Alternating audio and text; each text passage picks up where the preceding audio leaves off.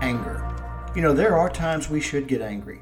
It should piss us off when we learn of child abuse, sex trafficking, physical, emotional abuse. Even Jesus himself got angry when he saw how people were disrespecting the temple, God's home. He made a whip to drive out the animals and the traders. Righteous anger is okay.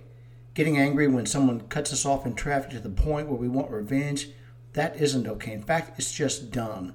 Control your anger. Make sure that when you do display anger, it's for a good reason and not something that is destructive.